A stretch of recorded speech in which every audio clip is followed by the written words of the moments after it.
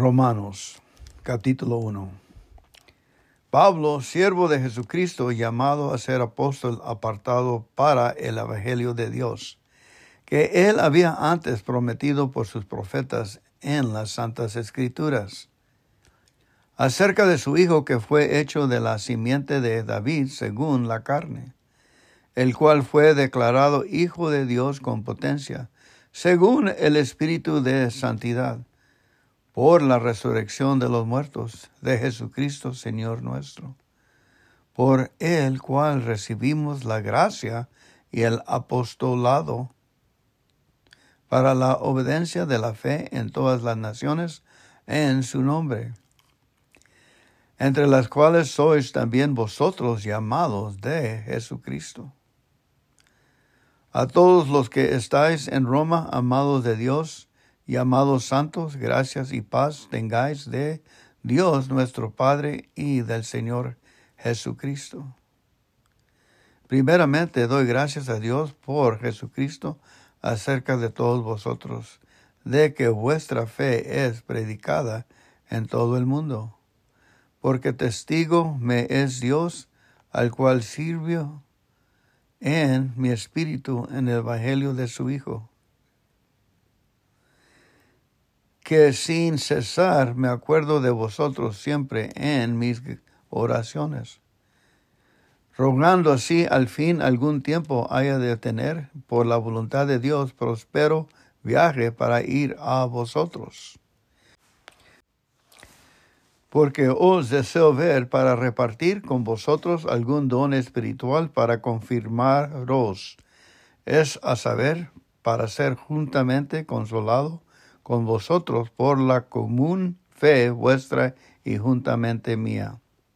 Mas no quiero, hermanos, que ignores que muchas veces me he propuesto ir a vosotros, empero hasta ahora he sido estorbado para tener también entre vosotros algún fruto como entre los demás gentiles. A griegos y a bárbaros, a sabios y a no sabios, soy deudor. Así que en cuanto a mí, presto estoy a anunciar el evangelio también a vosotros que estáis en Roma. ¿Por qué no me avergüenzo del evangelio? Porque es potencia de Dios para salud a todo aquel que cree, al judío primeramente y también al griego. Porque en él la justicia de Dios se descubre de fe en fe, como está escrito, mas el justo vivirá por la fe. Porque manifiesta es la ira de Dios del cielo contra toda impiedad y injusticia de los hombres que detienen la verdad con injusticia. Porque lo que de Dios se conoce a ellos es manifestado, porque Dios se lo manifestó. Porque las cosas invisibles de Él, su eterna potencia y divinidad, se echan de ver desde la creación del mundo, siendo entendidas por las cosas que son hechas, de modo que son inexcusables. Porque habiendo conocido a Dios, no le glorificaron como a Dios, ni dieron gracias antes de se desvanecieron en sus discursos, y el necio corazón de ellos fue entenebrecido. Diciéndose ser sabios, se hicieron fatuos, y trocaron la gloria de Dios incorruptible en semejanza de imagen de hombre corruptible, y de aves, y de animales de 4 pies, y de serpientes.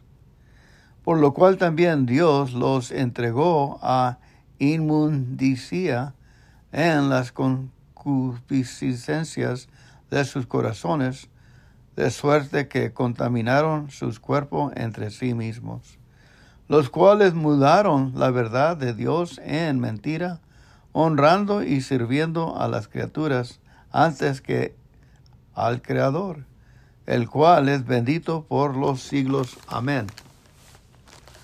Por esto Dios los entregó a afectos vergonzosos, pues aún sus mujeres mudaron el natural uso en el uso que es contra naturaleza.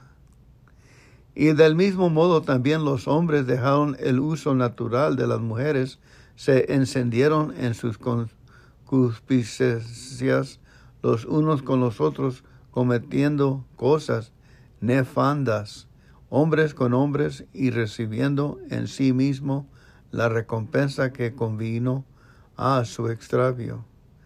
Y como a ellos no les pareció tener a Dios en su noticia, Dios los entregó a una mente depravada para hacer lo que no conviene, estando atestados de toda iniquidad, de fornicación, de malicia, de avaricia, de maldad, llenos de envidia, de homicidios, de contiendas, de engaños, de malignidades, murmuradores, detractores, aborrecidores de Dios, injuriosos, soberbios, altivos, inventores de males, desobedientes a los padres, necios, desleales, sin afecto natural, implacables, sin misericordia, que habían entendido el juicio de Dios, que los que hacen tales cosas son dignos de muerte,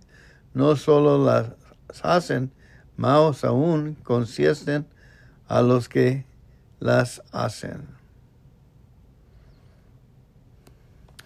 Capítulo 2.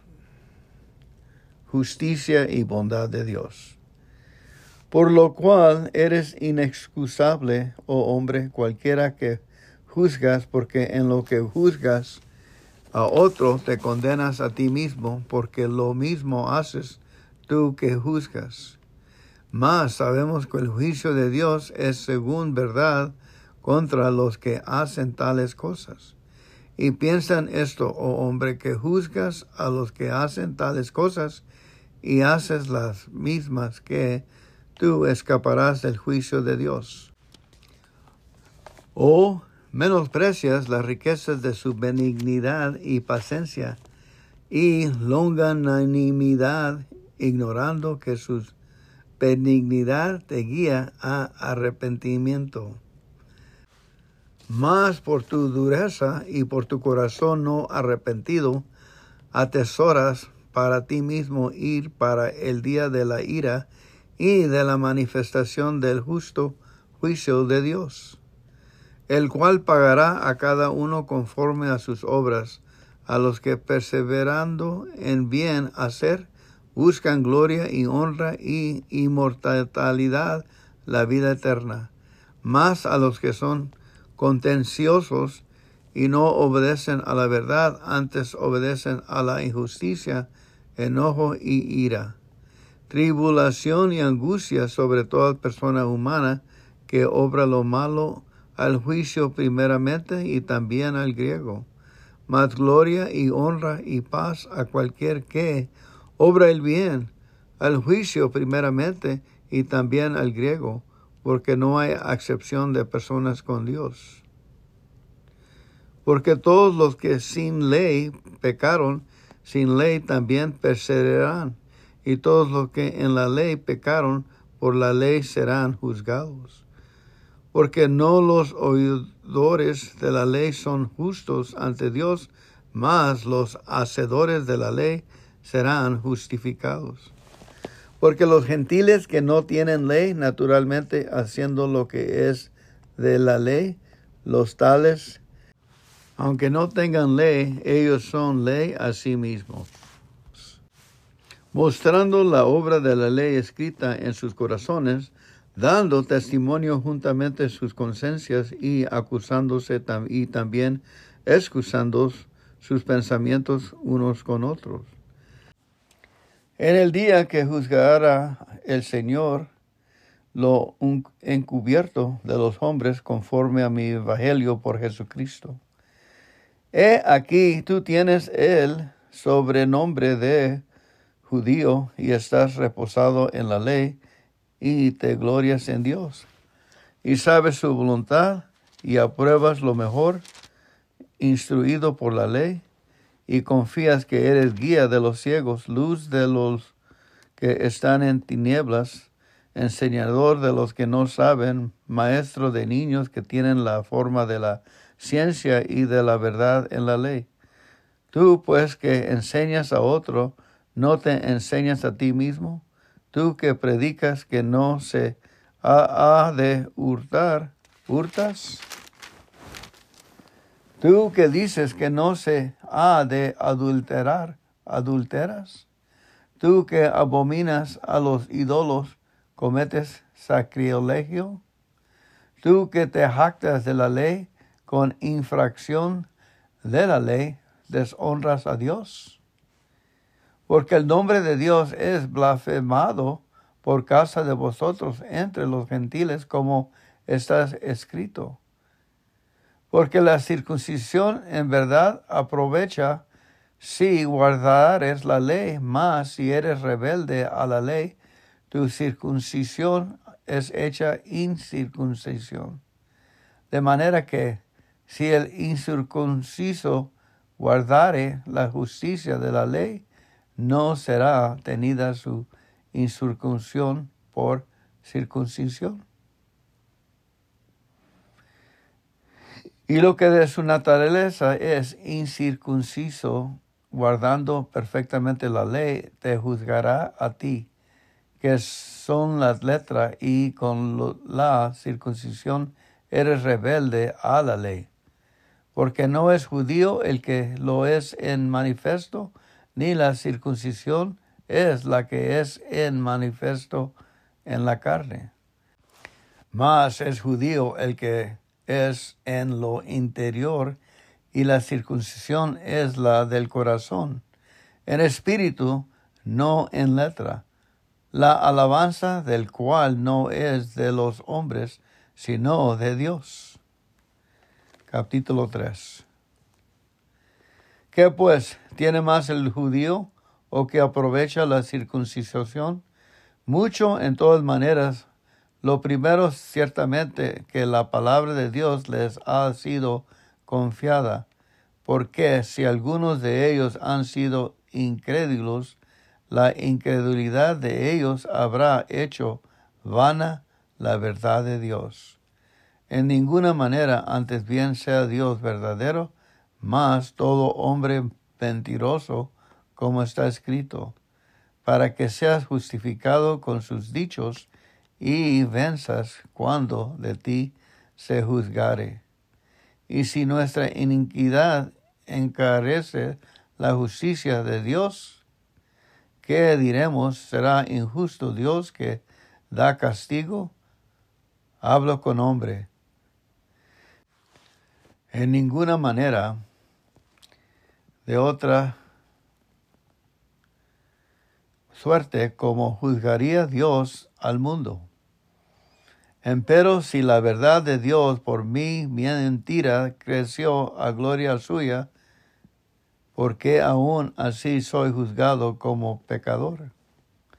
¿Y por qué no decir como son blasfemados, y como algunos dicen que nosotros decimos, hagamos males para que vengan bienes? La condenación de los cuales es justa. ¿Por qué? ¿Somos mejores que ellos? En ninguna manera, porque ya hemos acusado a judíos y a gentiles que todos están debajo de pecado. Como está escrito, no hay justo ni aun uno, no hay quien entienda, no hay quien busque a Dios. Todos se apartaron, a una fueron hechos inútiles. No hay quien haga lo bueno, no hay ni aun uno. Sepulcro abierto es su garganta, con sus lenguas tratan engañosamente. Veneno de áspides está debajo de sus labios, cuya boca está llena de maldicencias y de amargura. Sus pies son ligeros a derramar sangre. Quebrantamiento y desventura hay en sus caminos, y camino de paz no conocieron. No hay temor de Dios ante sus ojos. Empero sabemos que todo lo que la ley dice a los que están en la ley lo dice, para que toda boca se tape y que todo el mundo se sujete a Dios. Porque por las obras de la ley ninguna carne se justificará delante de él, porque por la ley es el conocimiento del pecado. Mas ahora sin la ley, la justicia de Dios se ha manifestado, testificada por la ley y los profetas. La justicia de Dios por la fe de Jesucristo para todos los que creen en él, porque no hay diferencia. Por cuanto todos pecaron y están destituidos de la gloria de Dios, siendo justificados gratuitamente por su gracia, por la redención que es en Cristo Jesús, a cual Dios ha propuesto en propiciación por la fe en su sangre, para manifestación de su justicia, atento a haber pasado por alto en su paciencia los pecados pasados, con la mira de manifestar su justicia en este tiempo, para que Él sea el justo y el que justifica al que es de la fe de Jesús. ¿Dónde pues está la jactancia? ¿Es excluida? ¿Por cuál ley? ¿De las obras? No, más por la ley de la fe. Así que concluimos ser el hombre justificado por fe sin las obras de la ley. En Dios, solamente Dios de los judíos, ¿no es también Dios de los gentiles?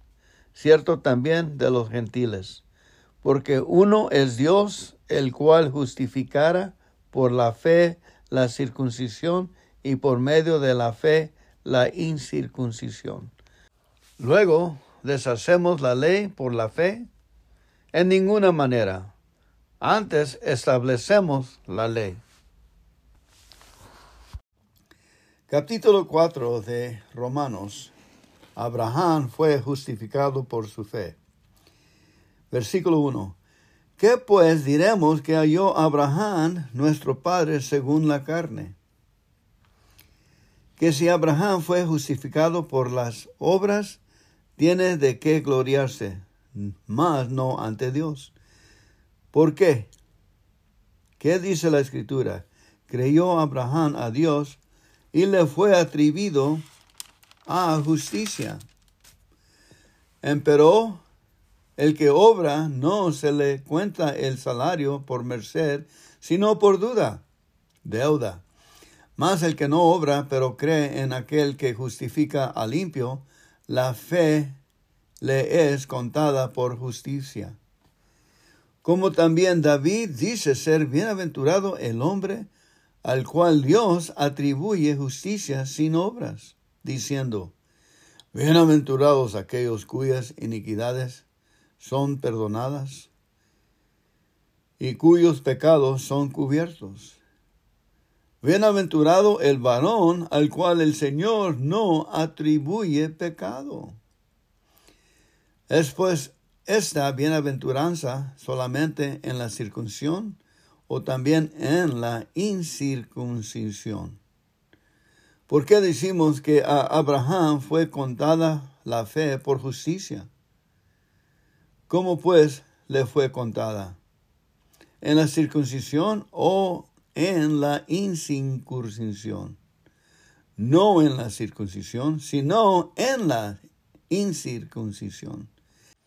Y recibió la circuncisión por señal, por sello de la justicia de la fe que tuvo en la incircuncisión, para que fuese padre de todos los creyentes no circuncidados, para que también a ellos les sea contado por justicia.